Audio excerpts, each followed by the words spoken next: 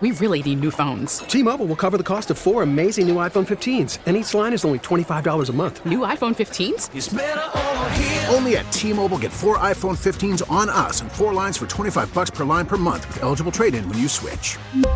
Minimum of 4 lines for $25 per line per month with autopay discount using debit or bank account. $5 more per line without autopay, plus taxes and fees. Phone fee at 24 monthly bill credits for well-qualified customers. Contact us before canceling account to continue bill credits or credit stop and balance on required finance agreement due. $35 per line connection charge applies. See T-Mobile.com. Hey, Rob Bradford here. I have set out on a mission with my good friends at FanDuel to prove what I have known for some time. Baseball isn't boring. Now I have a daily podcast to prove it with some of the most notable people in the baseball world, screaming baseball isn't boring from the mountaintops, or at least agreeing to come on our show. Players, managers, GMs, and yes, even the commissioner of baseball, Rob Manfred. It has been a constant wave of baseball's most powerful voices. So join the revolution. Subscribe and soak in Baseball Isn't Boring. Listen on your Odyssey app or wherever you get your podcast. You'll be glad you did. 7:14 and a half on this Tuesday morning, February 7th. Some drizzle has already fallen. Be careful if you're driving around because it just made the streets slick. Didn't really wash anything off. 30% chance for showers today. Humid, you'll notice that. Highs of 78, warmer tomorrow. Highs of 80 with some storms late in advance of a front, but not the real front. 20% chance for showers Thursday, highs of 66, and then just in time for the first real big weekend of Carnival. 52 for highs Saturday, 62 Sunday, and then 66 on Monday. So we're in for a nice stretch of weather, and let's hope it can last till the following weekend as well. President Biden set to make his State of the Union address tonight for the first time. The Sergeant of Arms of the House of Representatives will not say Madam Speaker. He'll say Mr. Speaker.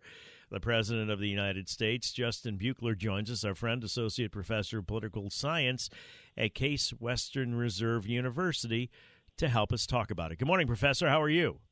I'm doing well. How are you? I'm well, sir. Thanks for taking the time with us. CBS poll recently released showing that the majority of people, whether they are Republicans or Democrats, want the president to talk about the economy tonight. What is it that the president needs to do tonight if he's going to solidify his chances or the Democrats' chances, or what message is he expected to put out there? So with respect to the economy, he has to address inflation. Strategically, though, his best move is to try to pivot from that to the fact that we just had a really amazing jobs report. And that jobs report, you look at the numbers, and it really blew past everybody's expectations. It was probably to some degree anomalous, but if you're looking at this from the strategic position of the president, you sort of say, yes, we have inflation. People are struggling because of inflation, but look at the good news on the jobs front. Look at a record low unemployment rate and try to build some good news out of that, because nobody wants to go into the State of the Union address and say, yeah, everything's terrible. You acknowledge the bad news on inflation and then pivot to the good news. Is he expected to run, as far as you know, in 2024? It's sounding like yes, but he has not made a formal announcement. So there is still room, but most of the rumors are that he intends to run. There have been delays, and that probably means some internal deliberation. And this is sort of the big question, because there is not a lot of enthusiasm for his candidacy within the Democratic Party, but there also isn't necessarily an obvious candidate if he chooses not to run. Sitting Vice President Kamala Harris is well-liked by a lot of Democrats, but is maybe not the ideal candidate anyway, even though a sitting vice president, if the president steps down, would be sort of the logical choice. So he's probably expected to run, even though he might have some weaknesses, although that would really depend on the economy in a year and a half. Who is running the Democrat Party nominally or in practice? Because you have a president that is an incumbent. And I guess the question I'm trying to get to, Professor, is if he decides to run, even though the Democrats are less than enthused, are we beyond the days of some kind of nomination fight, or would the primary sort all of that out? Would it go to the convention? Sort all of that out for us, if you would, please. Yeah, so there's nobody who runs a party. When there is a sitting president, the sitting president is officially in charge of the party. So officially, Joe Biden is in charge of the Democratic Party.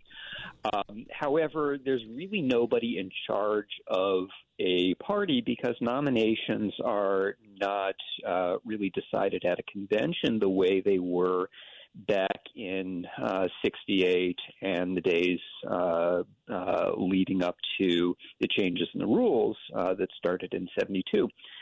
So in principle, there might be enough opposition that Joe Biden would face a real contest for the nomination.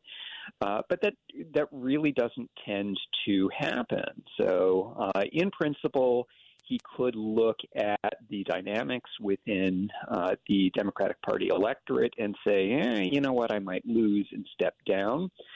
But there's really no one person or group of people in charge of a party. That's just not how American parties work. In other party systems around the world, you can have people sort of in charge of a party to the extent that that phrase has any meaning. But in the American party system, the way that candidates are chosen is through primaries and caucuses. So if there's a contest, that just gets sorted out by the voters.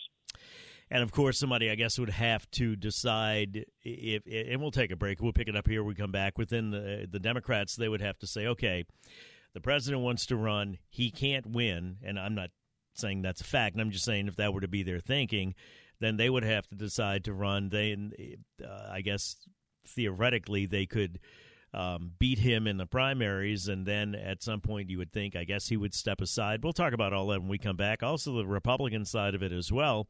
And I asked the audience if you really want to see Biden-Trump again, and is that the best we can do in this country? Other than one Trump supporter, I got about 15, 20 texts saying, absolutely not. We got to do better than those two.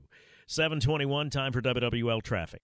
7:26, Tommy Tucker, WWL. Thanks for getting your Tuesday morning started with us here.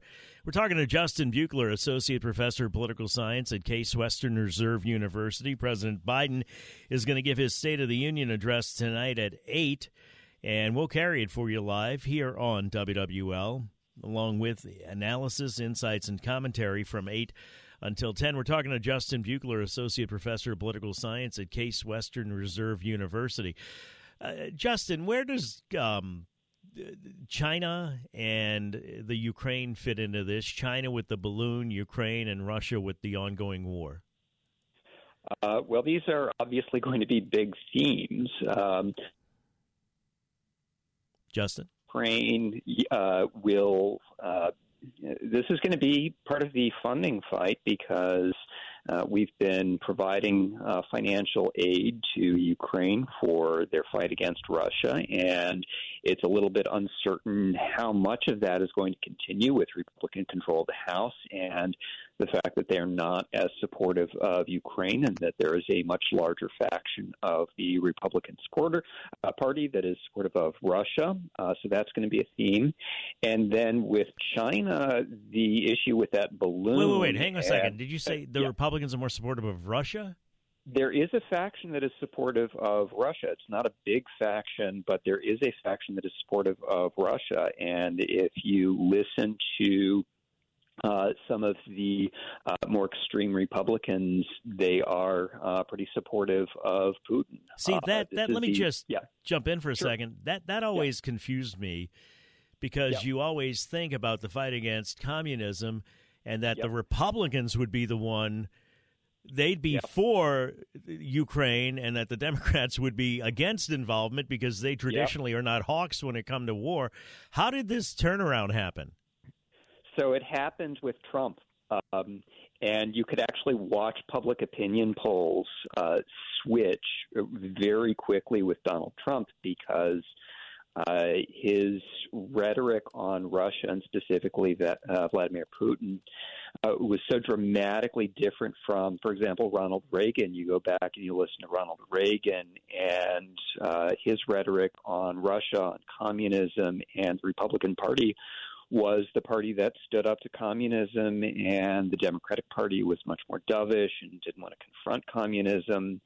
And then you get to Donald Trump and his very close relationship with Russia and with Putin, and it flipped. And it's the strangest thing, or one of the many strange things. And so it's not just American me politics. It's not just me scratching my head over this one, Justin. Oh no, it's not just you. We've all been scratching our heads about this because it used to be that the Republican Party was the party confronting Russia and communism, and there's still a faction of the Republican Party that would very much like to continue confronting Russia. And if you listen to the irony is that one of Trump's closest allies is Lindsey Graham, and Lindsey Graham is still confronting Russia and wants to confront Russia and support Ukraine. But then you've got Trump himself and a bunch of his allies who are much more supportive of Putin, and it's the strangest thing. Thank you, Justin. I appreciate your time. Justin Buechler, Associate Professor of Political Science at Case Western Reserve University. This text pops up, which made me chuckle. Biden is extremely feeble in mind and body. He should not run.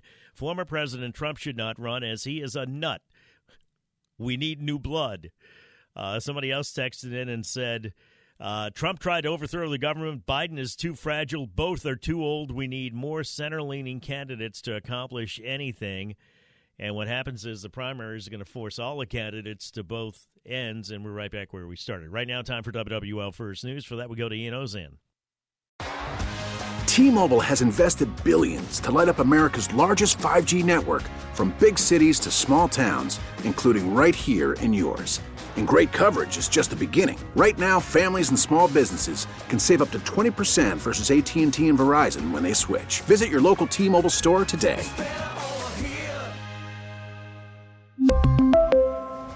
Plan savings with 3 lines of T-Mobile Essentials versus comparable available plans. Plan features and taxes and fees may vary. Protect your vehicle's engine with a full synthetic oil change and save with Mobil 1 at O'Reilly Auto Parts. Purchase 5 quarts of Mobil 1 full synthetic motor oil and receive a $10 O'Reilly gift card after rebate. See store for details. With your Mobil 1 purchase, you'll also receive 2 times points during O Rewards Bonus Points Month at O'Reilly Auto Parts. O'Reilly Auto Parts. Hey, Rob Bradford here. I have set out on a mission with my good friends at FanDuel to prove what I have known for some time. Baseball isn't boring. Now I have a daily podcast to prove it with some of the most notable people in the baseball world, screaming baseball isn't boring from the mountaintops, or at least agreeing to come on our show. Players, managers, GMs, and yes, even the commissioner of baseball, Rob Manfred. It has been a constant wave of baseball's most powerful voices. So join the revolution. Subscribe and soak in Baseball Isn't Boring. Listen on your Odyssey app or wherever you get your podcasts. You'll be glad you did.